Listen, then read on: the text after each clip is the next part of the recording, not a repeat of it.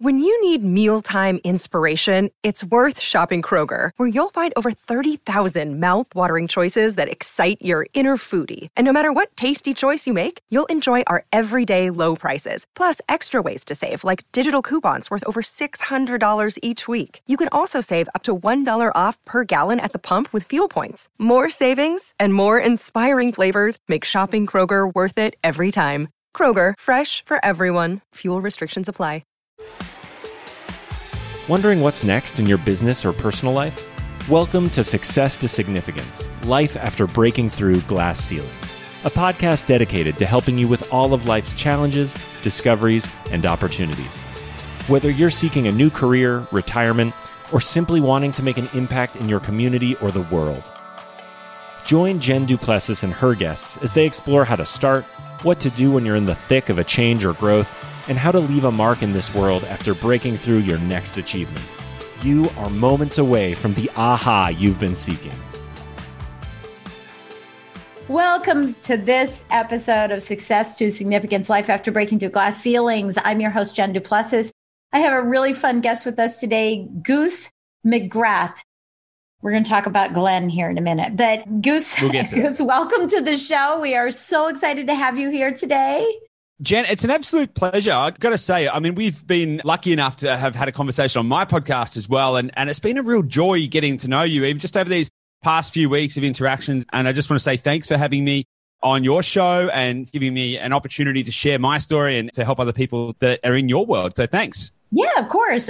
Yeah. And we finally realized that we needed to start recording because we were just chatting so much in the green room about everything and anything. So now listen, if you're listening, great, fantastic. If you're watching, the reason I have a little tiara on my head is today is my birthday while we're recording. And happy birthday again. Thank you. And, I'm just celebrating it. That's what we should do. Celebrate it, celebrate. We should celebrate every day. Absolutely. So I want to kind of dive into this. So first of all, let's make sure everybody understands. So you are in Australia, which I absolutely love, Australia, and you are a real estate agent. Correct. That's what's interesting. Very unique, though. Go ahead. No, I was going to say it's a very unique way. So it's a little different here. So it's quite interesting because real estate investing, you would think that it's all the same, right? You're just buying houses, selling houses, and all that kind of stuff. Now, in essence, the Australian market is fundamentally the same as the US. However, structurally and culturally, it's just slightly different. So what I do here in Australia is I'm a buyer's agent. Now, in the US, a realtor or a real estate agent, we can interchange those two terms because I'm technically just a licensed real estate agent. Now, a realtor could represent either or both sides of the transaction. Correct? Yep. Now, in Australia, that's not the done thing. So the done thing is that there are selling agents and they only sell properties, and then there are buying agents. However, here's the thing. Buying agents are quite new. And there are roughly 75,000 selling agents and roughly 1,200 buying agents. So it's kind of like an untapped market. So we're kind of in this position. We don't do any selling of properties. We never sell any properties. We don't do any of that kind of stuff. We only meet with buyers and help them to find properties. But more specifically than that, we only help investors. We don't help homeowners. And even more specifically than that, we've actually got a methodology that we call the Holy Trinity, which centers around cash flow positive properties in high growth areas with value add potential. Now, because the market is slightly different in Australia to the US, like the US, it's fairly common to get quite high cash flow and quite high yields in properties. It's less common in Australia because we have much more of a growth market. So finding that unique combination is kind of, that's where the diamond in the rough. Yeah. Exactly. I think it's really interesting, and I think what ends up happening here is that realtors, fall into those categories. They come in and they say, I'm doing all things real estate. And then they start saying, but I kind of like working with buyers, or I kind of like working with sellers. And they sort of fall into it, but it's not mutually exclusive like it is there. What made that start happening? I mean, if there's only 1,200, is that something new? Is that something that, all of a sudden everyone said, well, now there needs to be representation on the other side? Or was it just that the selling agents had all of the representation?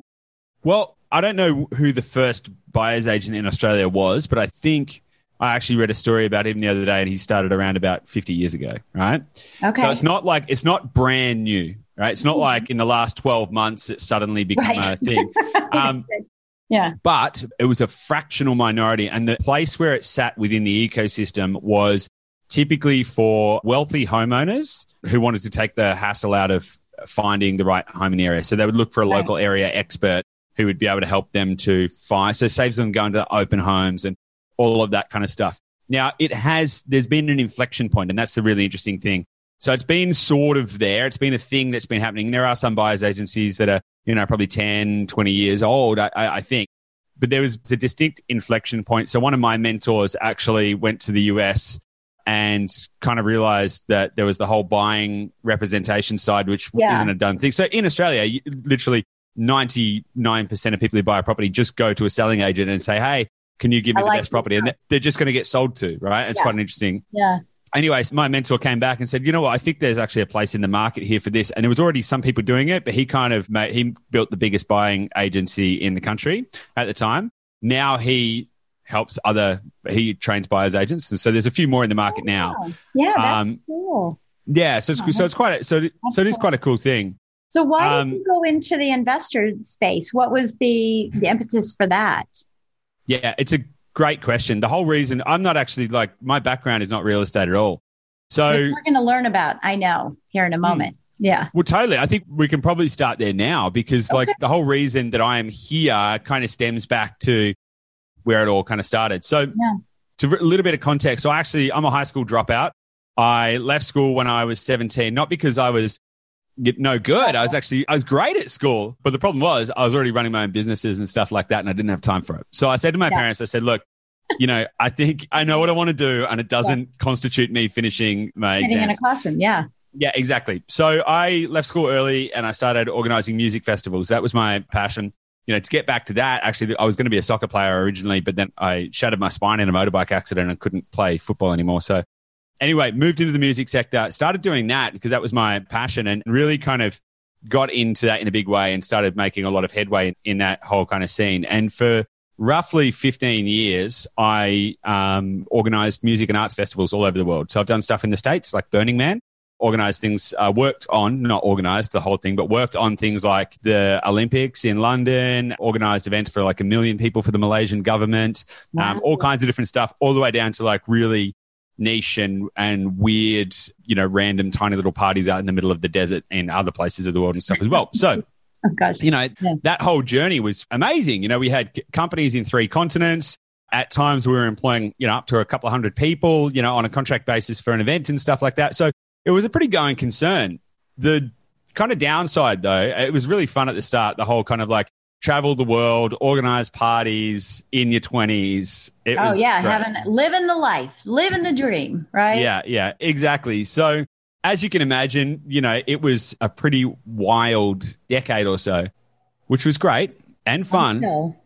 However, I sort of, I went through the whole kind of got married. That didn't work. It was my life was in chaos and I didn't realize it. And at the end of the day, I got to about 30 years old and realized that I was a drug addict and an alcoholic, and I was basically broke. My businesses were failing, had nowhere to live. I was living on my office floor. It was pretty grim. I'd pretty much hit the bottom. I had nowhere to go, no money, and I was a drug and alcohol addict. So things weren't great. Did you have your family around that they were supporting you or trying to support you or trying to get you to realize or? I was pretty disconnected by choice, and I was quite high functioning. So I don't think a lot of people realized how big of a problem it was. Yeah, I was very high functioning. I was organizing very large scale events and managing large teams. And on the outside, a lot of people thought, oh my God, this guy's crushing it. He's doing all this cool stuff and what a great life and everything like that. But no one could really see behind the scenes about what was going on. And so I guess that was a pretty big turning point in my life. And it was around about that point in time that I met my now partner, Gabby, who kind of stumbled into my life. And I was kind of shaken awake, like a bit of a jolt. And somehow she managed to see through the mess that I was at that point in time and believe in me. And we started our relationship together. And I started going, okay, actually, if I want to maintain this relationship, if I want to keep this woman, which I do, and I did, and I do, I had to basically sort myself out. I'd love to say that it was like a switch, I went, oh my God, I've fallen in love and now I'm sober. Perfect. that's not true and it didn't happen. And obviously it takes a couple of years of really trying to turn your life around. One of those big turning points, though, was, as a young couple, I was working 100-hour weeks in my business, right? So that was part of the reason I'd started drinking and taking drugs and stuff, was because I was just trying to numb out the constant tire, noise. the pace, everything. Yeah. Yeah, totally. And it becomes a vicious cycle and everything like that. So working 100-hour weeks, burnt out, no money, like business wasn't going great, all that kind of stuff. Gabby and I were like, okay, let's try and make a better life for ourselves. And we thought, like most young people, we thought, great, let's go and buy some real estate. Because at that point in time, we thought that there's a common phrase in Australia that property doubles every 7 to 10 years. Property doubles in value every 7 to 10 years. Okay, kind of like the rule of 72. Yeah, exactly. Right. The problem is it's A, not true, and B, it's not true. So, but I remember having a conversation with my business partner at the time. Like, we literally looking at each other going, okay, so property doubles every 7 years, yeah? Yeah. So it doesn't matter what you buy, right? No. You just buy property, any property. It just goes up. That's what we can ask you is, what's the first property? Here we go. Yeah, totally. And we were like, yeah, okay, I think that's how it works. So we were like, great. Armed with that pearl of wisdom that it doesn't matter what you buy, just buy something and it'll double every 7 years.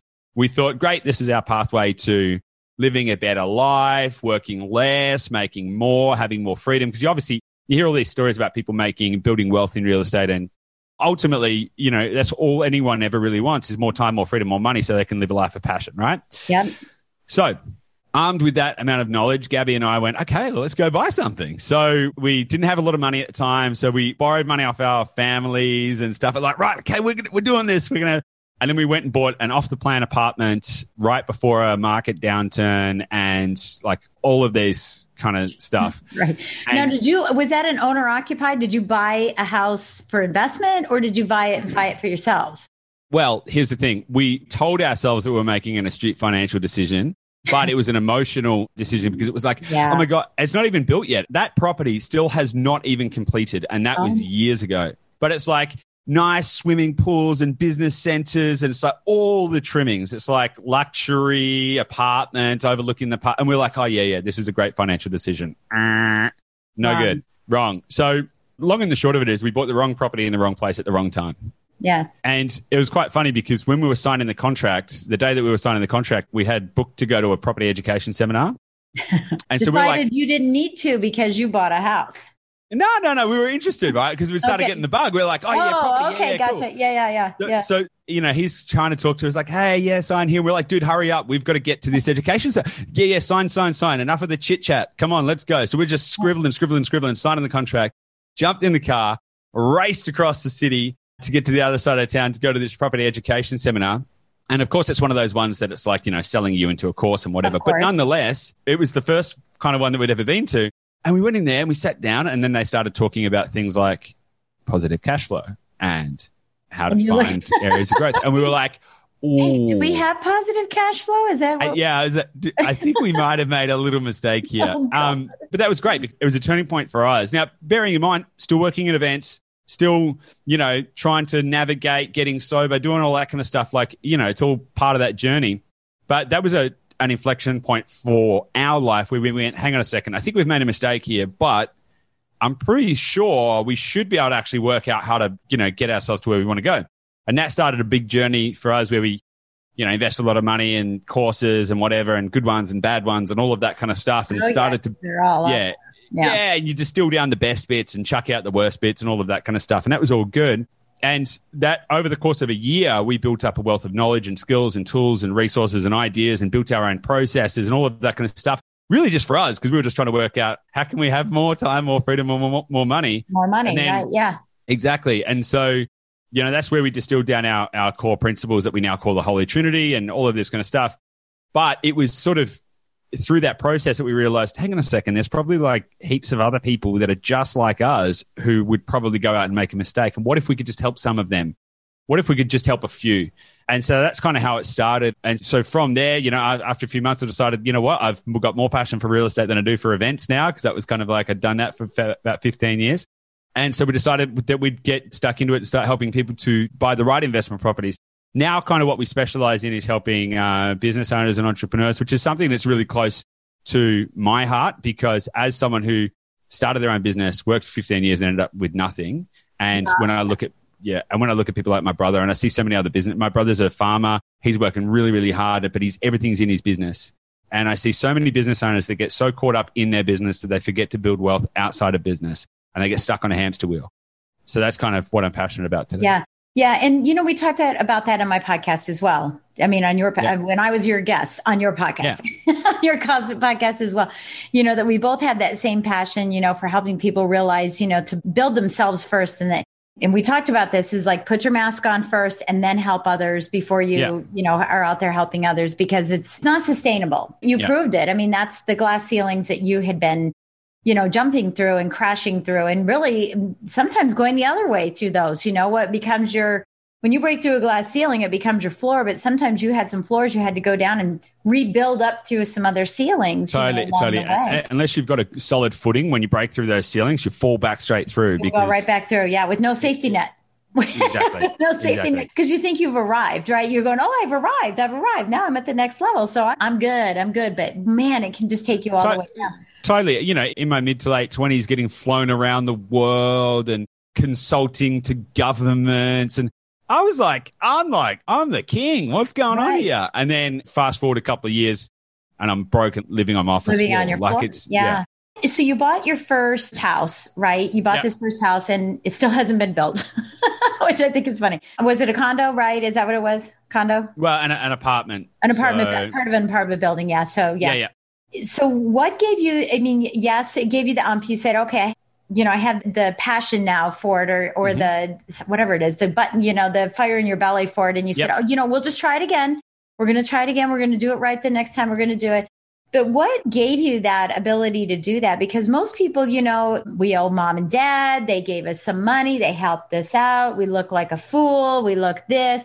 Because I think this is something that transcends in everything we do, not just buying real estate. It's also in business. And for the people that are listeners, who are thinking about transitioning and going from being successful in one space and maybe making an impact, showing other people how to do this so they don't have that same thing. What gives you the gumption to be able to, I can't think of the word I want to use, but what gives you that, that drive to want to do that, even if you failed? Yeah, that's a great question. And I'd love to say something like impact and all of that kind of stuff. Right, all these beautiful things, yeah. Yeah, which is true. Like, that is what motivates me the most now. Right. However, if you kind of take it back to then, it's like, why didn't we just go, oh, all right, well, that was a mistake, and I guess we'll just never do this. And to be honest, for me, I think it was another turning point where I looked backwards and I said, okay, that's what my life has been like. And I looked forward and I said, well, what do I want my life to be like? It was at that point where I went, okay, well, if I keep doing what I've always done, I'm going to get what I've always had, right? And so I have to do something different, and I have to be prepared to fail. You know what? Everyone says, fail fast, fail forward, fail, do as much failing as you can because you learn. Right. I mean, it'd be a hell of a lot nicer if you just didn't fail, I think. Like, it'd be really great. Wouldn't that be? Yeah. Yeah, I mean, like, cool, you get to learn the lessons, but I mean, I'd much rather short circuit it and not have to fail. That being said, I think that when you've experienced getting close to the edge, in terms of when you've hit rock bottom, you kind of know where that is and you have a benchmark. You're like, okay, cool. Now I understand what's down there. And I don't want it again. I don't want that again. If you've just constantly lived on the median line, you would probably have less motivation, I would suggest, because you'd be like, well, I don't know, like, what is worse than this? I'm not really sure, because everything's kind of been about the same the whole time. But if you've gone all the way down, I like to think that life is a little bit more like everything's frequency and motion. Yeah. And frequency waves go up and down and up and down. They oscillate. And you tend to find this continuing pattern throughout all things in life, metaphysical, physical, like if you think about the way atoms work, sound, emotions, everything happens in a frequency and a flow. And so the depth of one line of the frequency, the depth that it goes down, is typically the polarization of how far you can go up as well. I tend to think that those kind of things find balance. So for me, I was like, okay, well, I know that I want better and more, and what do I want? And it was a really big question about looking, and me and Gabby sitting down and going, okay, well, what do we want? What do we want out of life? Because we didn't start our buyer's agency saying, all right, we're going to turn into real estate agents and we're going to buy shiny suits and we're going to go and get nice cars and we're going to do all of that kind of stuff. Take pictures of ourselves and never change them for years. Yeah, totally. We said to each other, all right, okay, I think we've actually done something here where we can help other people. So what do we want out of life? Well, if we can design a business that would allow us, this was the benchmark of how we wanted to design the business, that would allow us to operate from a beach in Bali. Now, not saying that that's the goal. We don't actually want to move to Bali, but we said, okay, well, what would that need to look like? And how would that need to be if we could do everything that we wanted to do, help other people, help other people to build wealth for ourselves, but also have the ability to live a life of passion for ourselves and to help other people to do the exact same thing. What would that need to look like? And then that's kind of served as our guide for everything over the last few years. Yeah. I can't even remember. Do you even have a course or anything? I don't think you do. I think you just sell real estate to investors. We don't sell. I'm going to reframe this for you because it's really interesting because a lot of people, they're like, oh, real estate guy, you got a course or something or, what's that? No, we don't. You sell real estate. Well, and this was leading up to the question about, your book, Limitless, the Renegade's Guide to Building Wealth, and how that is different. If I were living in Australia and I said I wanted to be an investor, I wanted to have wealth, you don't have a course, but I would come to you and say, help me find a house, right? Help me find a house. Kind of. Why is it a renegade though? Why? Fix me on that. Help me out on that. And then ask me, and then tell us, why is it a renegade? Why is it so different from what everybody else is doing? Yeah, totally. So that's a really great question. So first and foremost, I'll go back to the start of that. So yeah, we don't have a course. We don't sell property or anything like that. What we do is more like a professional services company. So people will come to us and we don't act like a shopping service either. It's not like, hey, go buy me a house. It's more typically like, hey, this is where I am. This is where I want to be. I'm interested in using real estate as that vehicle, but what does that need to look like and how do we do that? Okay, so that's kind of where we fit in. So it's a bit of strategy, advisory, all of that kind of stuff all rolled into one. And then with our clients to get them to the destination. So it's not like, hey, here's a house, let us know when you want the next one. It's more like, okay, well, we're probably going to need to get 6. They're going to need to have these characteristics. We'll need to do it in this timeline. We'll work with your finance team and whatever and get you to where you want to go. So it's a little bit of a different structure, which is different. Yeah. So it's almost like a fiduciary for real estate rather than a fiduciary for brokerage, Yeah, exactly. And so and that's actually different to how other buyer's agents work as well. Most other buyer's agents it's a bit more like, hey, go buy me a house, right? Yeah, let's get in the car together, Dan and I. Yeah, totally. We don't do any of that kind of stuff. We don't operate like that. And it's really interesting that you said a fiduciary because that's the way that we kind of see our role. So yeah, exactly. So there's that. Now the book in and of itself, the Renegades part is, let me just try and unpack that a little bit. There's a few reasons that we use that specific word. So partly because in the real estate industry in Australia, possibly I would say more than the US, it's pretty stuffy. Right? It's a pretty stuffy industry where people typically tend not to want to step outside the status quo and walk the line. Everybody does the same thing. Yeah. You can read, it's a very bland industry, I would say, broadly speaking. So in the book, I talk about some pretty big stuff. I talk about drug addiction. I talk about a lot of personal development stuff. So it's really digging deep into, rather than like, hey, this is how you go and buy real estate. It's more like, this is actually how you can transform your life and have a better life. And actually, maybe the goal isn't to buy as many properties as you can. Maybe it's to buy as many properties as you need. And it sort of ticks into that kind of stuff. Now, the big piece that we challenge the rest of the real estate industry in Australia is this idea that you can get all 3 factors of the Holy Trinity. And the common belief in Australia, even by senior experienced real estate investing professionals, is that you can either get strong capital growth or you can get positive cash flow, and you can't get the two together. We hear that here too, where if you get both, awesome. But generally, you're not going to get both. So pick one. Yeah, exactly. So if we wind it back a little bit to just after when we realized that we'd kind of made a mistake on that first property ourselves, we sat down and said, okay, well, what would the perfect property look like? What would it look like? It would, not physically, but like, what characteristics would it have? It'd be like, well, we get good capital growth and it'd be positive cash flow. So it'd actually help us to replace our income and pay down its own debt and do all of that good stuff that actually having cash flow does. And also because it had just been a market downturn there as well, which is why the property is actually now worth less than anyway. So we said we'd need to have some way to control the outcome. So we'd need to be able to add value to it in some way down the line, not straight away, so that if market conditions changed, if the government changed, policies changed or whatever, or if there was a natural disaster or, a pandemic, that we would still be able to control that outcome. Yeah. So first and foremost, people don't think you can get cash flow and growth together, let alone when you throw in a third characteristic that you need to be able to add value to it and manufacture more cash flow and equity. Now, that obviously seemed like a bit of an impossible task, which is why it took us so long to work out how can we find these kind of properties? Because if you know that you can find those kind of properties, why would you settle for anything less? Right. That's part of it. Yeah.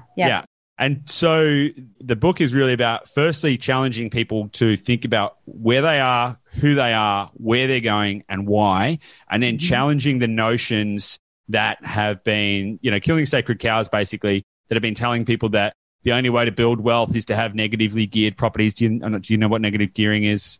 No, actually, I've never heard of that one. Okay, so negative gearing. So the common belief in Australia is that if you're going to invest in property, it must be negatively geared, which means it produces less income than it uses, and that it's a tax minimization strategy. So if you think about it like that from a business perspective, if you had a business that loses money, you would get tax breaks, right? Gotcha. Okay, yep, I follow it.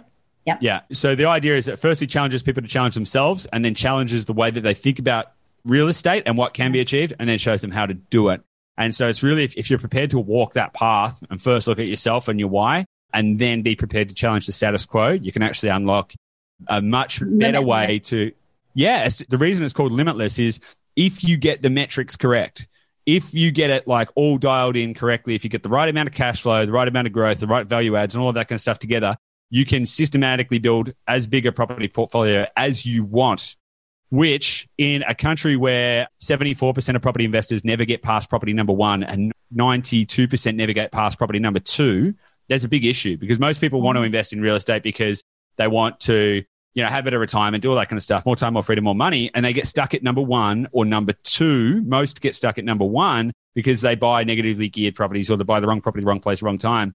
Whereas what we can show people is, well, this is how you can buy, 10 in 5 years if you wanted to get aggressive about it. And so it really changes the game in terms of how people can think about their own wealth creation. It's just a mind shift. I mean, it really is a mindset shift, in how you're looking at how property can grow for you. And I do think, even here in the United States, I think one of the reasons, and gosh, it's really funny because I've asked real estate agents when I've trained them in the past, how many of you own your own home? And some hands go up. Right. And then how many of you own investment properties? And not as many hands. And this is your product. Yeah. This is the product that you're, pitching out there and saying that is grandiose and great, but yet you're not the one who's using the product. And it's kind of like a dentist saying, well, you should brush your teeth every day, but check mine out. I haven't, it doesn't make any sense. Have you become a disruptor in your world doing what you're doing? Or is it more that it's like an aha moment? It's like, whoa, that's something really cool. That's impactful. Yeah, it's definitely mixed responses, I would say. So because for a lot of, I would say the old guard in real estate here, when you've got a big message and a big idea and all of a sudden you realize you can actually help people and change stuff, you want to shout it from the rooftops. Absolutely. And so they're whoa. Yeah, there's a lot of whoa. I would say that we're an atypical model in the real estate industry in how we approach life and business and how we show up in the world. And that has definitely rubbed some people the wrong way. I would say that because their vernacular or their messaging for the last, say, 5-10 years or whatever has been around a single silo of like, okay, you must get one of these things. And then so to say, actually, look, that's great. And you can do it like that. But, there's actually a completely different way. It's a completely different way you can do it. I'm not saying that the way that other people are doing it is wrong. It typically all works. It just depends on what you're optimizing for. Like, what is the outcome that you're optimizing for in your life and what's the goal?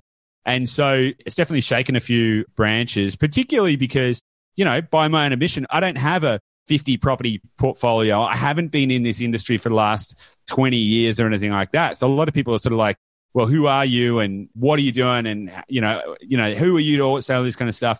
I mean, to be completely honest, it's like the results themselves, I don't even need to justify it because typically our clients are getting over a 65% return on investment in 1 year. Wow. Which is insane, and that's insane whether you're in stocks or... We have some properties that we have 34 and 43 and we think we're the cat's meow. Yeah. You know what I mean?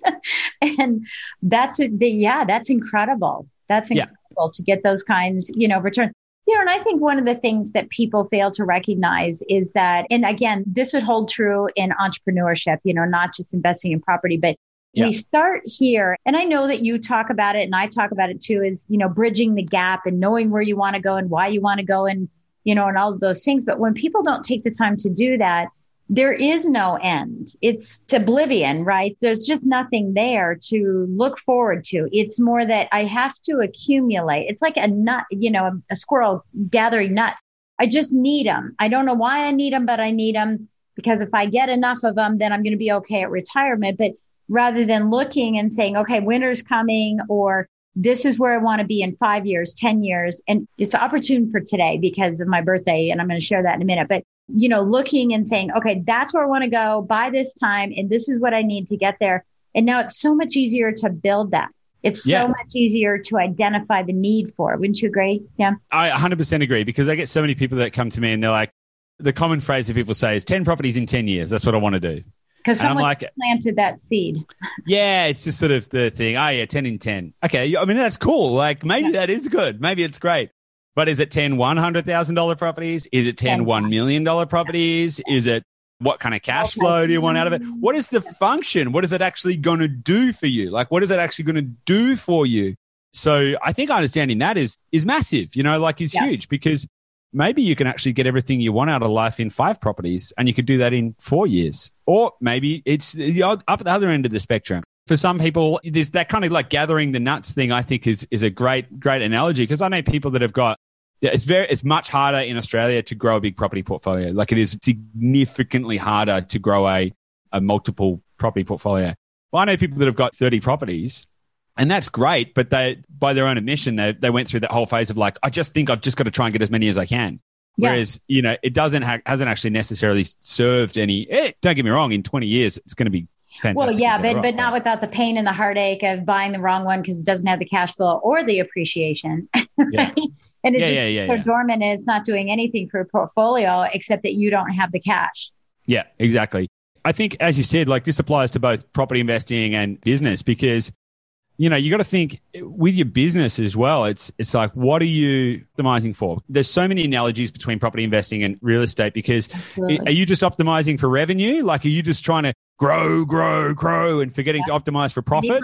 I need more clients. More clients. Yeah. No, you probably just need more profit. You probably actually don't need more clients. You probably just need more profit. Right. So maybe clients. You need the right everything. Yeah. Yeah. You need the right clients. You need to think about where your money's going and why. And, because you get negatively geared companies like Uber, for example, are a negatively geared company where it's all about growth and they lose money all the time. All the time and they just got to constantly get more investors. And that's cool if that's what you want to optimize for. But I see so many businesses and humans, they chase bigger and they think bigger is better, where actually better is better. And it's got nothing to do with bigger.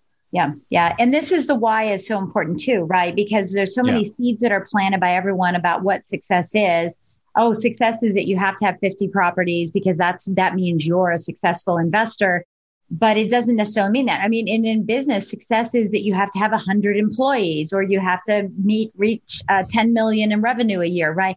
But it's everybody else's goal, everyone else's definition of what success is. And we lose our individuality and we lose what really serves us. Like you said, going back all the way to the very beginning when you said, what do I really want? What really fulfills me? What really makes me happy?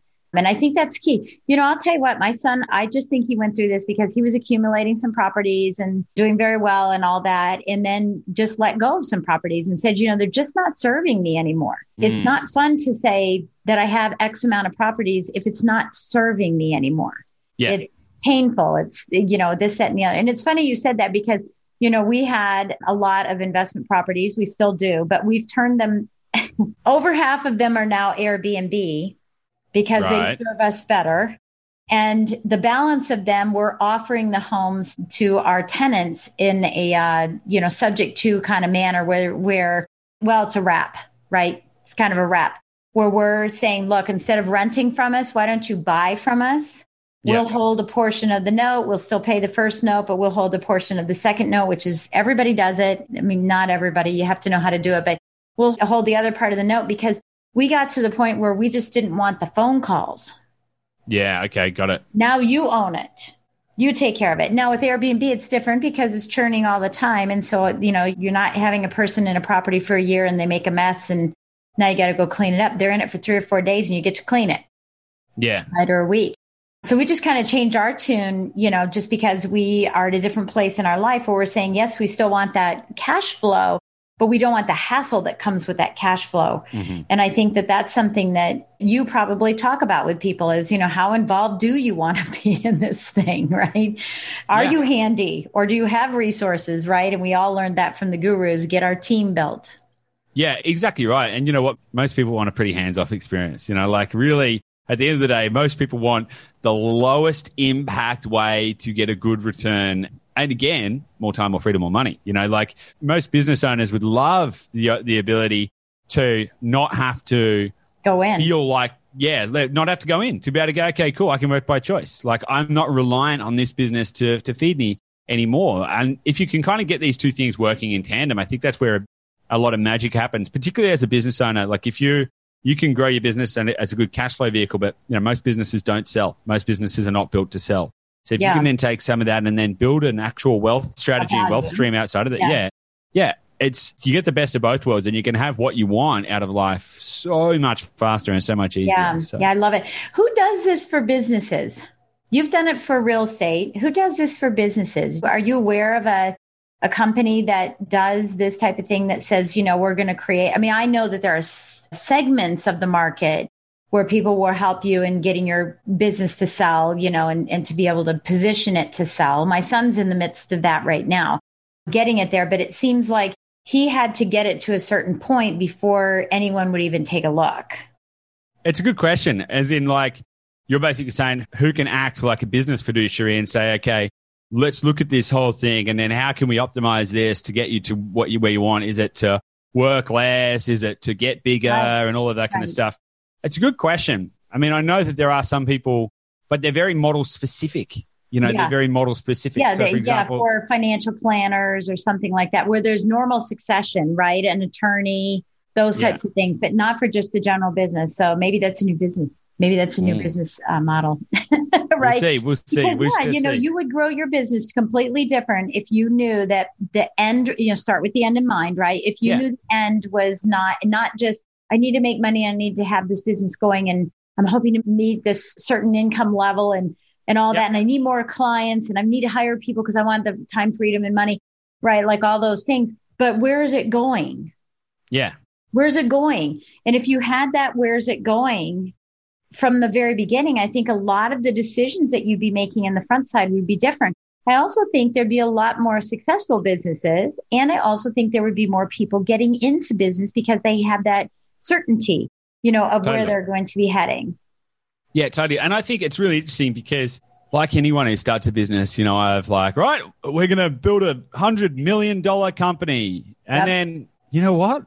I'm actually we're at the point now where we're like, if we just had 100 of the right clients, just 100 of the right clients, I think that would be a real sweet. Yeah, possibly. But you can just optimize it in a different way. You're not going to try and, we tried to go, all right, let's try and get as many clients as we can. And then we grew very, very fast, but then we realized that's not what we wanted. And so then we said, okay, well, how do we build this for what we want? And you'll find, I think if you really think about how does this machine work for me? How does this machine work for me? What do I want? Do I really want to have to manage 100 people? No, probably not. If I could have a team of 6 or 10, and if I could work 20 hours a week, and if there was enough stability and continuity that didn't have to be worried about where the next sale is coming from, and if there was enough profit that I could live the life at the standard that I want, and also build personal wealth, would that be enough? A lot of people don't ask themselves the question, what is enough? Yeah. They just think more is better. Right. And it's different for everybody, right? Just because of lifestyle needs and what people are. But I also think it's different geographically. It is different. Yep. I know, for example, I'm going to bring up my son again, where I live in the richest county they call it the most wealthy county in the United States of America. Wow. Per capita, we make more money than anybody. That doesn't mean we have more money. That means we make more money. Our expenses are just as bad. Our homes are expensive, right? All of those things. My son moved 1.5, 2 states away. And, on the East Coast of the United States, you can travel for 4 hours and go through 4 different states. On the West Coast, you travel for 4 hours, you're still in the middle of the state, right? So he moved to a couple states away and ended up buying, a very moderate, 3-bedroom, 2-bath house, very, very low. Payments are ridiculously low. They're like a third of what he was paying here for rent when he was renting, right? Let alone his mortgage. So what's left at the end of the day is different. And I think that, now that we're talking about that, that's probably why he let go of some properties. He didn't need to have those properties bring in more cash flows to sustain a different lifestyle that he has now. And kudos to him for doing that, because why waste my time chasing down rent checks and water breaks? Totally. But it's asking yourself the big question, like, I live in Sydney right now, which is beautiful. I live in one of the most beautiful suburbs. I live in Bondi Beach in Sydney. It's one of the most desirable suburbs in the world. It's amazing. Yeah. But it's very expensive. It's very expensive. Now we rent because we rent vest, but it's like we recently went for a trip up the coast, 8 hours up the coast just for a little trip.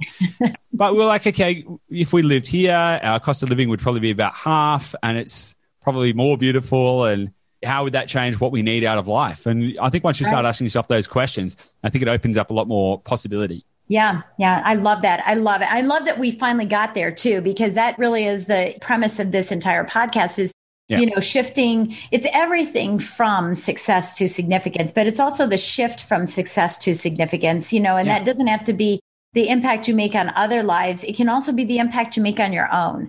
And that, I think is really key and critical. And I absolutely love that message. So I want to say thank you so much for sharing that I've learned so much. I have so many ahas. I can't wait I'm going to go study a little more about Negative gearing. I was going to say gear negativing. Negative gearing. I want to learn more about that, because that's a phrase that I've never heard of before. And, and I think I'm pretty versed in real estate and investing, but you always can learn something. And that's what I love about it. So you have the future, ahead of you, and, you've been involved in real estate now for, 5-10 years, something like that. What's the future for you? What is your next ceiling that you're looking at for growth for you? That is a really great question, because I don't think about it like a ceiling. I'm thinking about it more like a fulfillment piece. A next level. Yeah. Yeah, I think it's a fulfillment piece. So what we're working towards is getting ourselves to a point where we can essentially have a high impact business, but have more freedom for ourselves. Yeah. So we're still in that phase of business where we are working quite a lot. It's great. We love it. Well, yeah, we talked about, I think we did on your podcast, but I'll mention it here, is like the 4 stages of growth, right? There's formulation, concentration, momentum, and stability. And some people will say that there's a 5th stage, which is success. I don't like using it because it means that I got there. Now what? So for me, it's always a perpetual thing. I want to live, it's not, they say it's not success isn't a destination, it's a journey. So I don't want to ever see that it's there. But yeah, when you look at what you're doing, you guys are in concentration and momentum and concentration and momentum. And the next thing for you is getting from momentum to stability, where you're saying, hey, it's stable and now we can shift it and we can do some things different and maybe look at something new. And, that's exactly. Yeah, really cool way to look at that. Exactly. And that's the kind of next piece on the horizon is really that, and you summed it up really well. It's the stability and then going, okay, cool. What's next? That's the next thing for us. And it's exciting. It's exciting to be looking at that and thinking about that and going, okay. Yeah, and especially during the coon of COVID. Yeah, totally. Right. To have that. And I think that's what a lot of people are listening to the podcast, thinking, okay, so what am I going to do? I've been sitting home all day. I don't know if I want this. I don't know if I want that. I think that is, pertinent to what we're all looking at for the future, and I call it the soaring 20s, right? Not the roaring 20s, but the soaring 20s. This is the decade of really soaring and becoming knowledge brokers and, just gaining knowledge from everyone around us, not from books. Yeah. Yeah, 100%. And it's a really interesting thing you touched on about I think this decade is shaping up to be absolutely amazing, quite frankly. But it's interesting as well, because I think you touched on an interesting point there about becoming knowledge brokers and all of that kind of stuff, which I think is amazing. I think it's a great way to show up in the world, impact more people and all of that kind of stuff. Where I kind of want to sit is to be that like quite hands-on. Like we've thought about, do we do courses and all of that kind of stuff? But where we want to be in the ecosystem is to say, no, we'll do this with you. We'll hold your hand and we'll take you there. I think that in and of itself is a really nice point of difference. Well, and heck, you're going to learn so much more doing that, because we know that when we teach, we learn, right? And so when we're in the grains of it and seeing the things that are happening with people, it's pretty cool to see, to see that happening as well. Well, I want to say thank you so much. So how can we help you? How can we help you in your practice, given that you've just helped us? Well, look, it's pretty simple. I'm not here to sell anything or any of that kind of stuff, so it's all good. But if you're listening to this, it tells me you're probably interested in podcasts. And if you're interested in real estate, mindset, success, entrepreneurship, any of that kind of stuff, I have a podcast. You'll probably enjoy it. And again, we're not really selling anything on that either. No. So it's a good opportunity to just get to know us and learn some different stories and all of that kind of stuff. And you can do that by heading to theinvestorlab.com.au. There's like a whole bunch of free resources there. You can learn about Australian real estate. You can get a copy of my book there, or you can get a copy of my book on Amazon. It's not like a huge, big profit center for us or anything like that. So most authors they're a gift to the world, Yeah, exactly. So I think the way to help me would just be to help yourself and to enjoy what we put out in the world and to go tap into that. Yeah, I love it. And we'll have the link in the show notes as well for that, as well as to your book on Amazon, for those that are listening in the US, so that you won't have to spend the money. I'll tell you what, I was going to send a book to a colleague of mine in Canada and it was $40. Wow. I could drive it almost for $40. That's so funny. Tank of gas, right? That's so funny. Well, it's been great, Giz. Thank you so much for sharing time with us. I really, really appreciate it. I am so excited for our relationship to continue over the years. This is just the beginning of it. And I know that we've already been helping each other and sharing, podcast guests and things like that together. So it'll continue to grow. And I just wish you all the best prosperity, as in the years to come with what you're doing. And thank you for giving what you do to the rest of the world. Appreciate it. Thank you so much. It's been a real pleasure. Thanks for having me. Thanks. All right. We'll catch you next time on Success to Significance. And don't forget, go write a review. Give us a great rating. We want to know what you want to hear as well. And we'll continue to deliver exactly what you need. We'll talk to you next time. You've been listening to Success to Significance with Jen Duplessis, the #1 podcast for people wanting to give more value and make an impact. Loved this episode? Be sure to subscribe right now at www.jenduplessis.com/S2S for more stories, strategies, and thoughts to help you gain significance and success. And if you like what we're doing, don't forget to give us a rating and review so we can continue to bring you the best content possible. Join us next week for another breakthrough episode. Thank you for listening.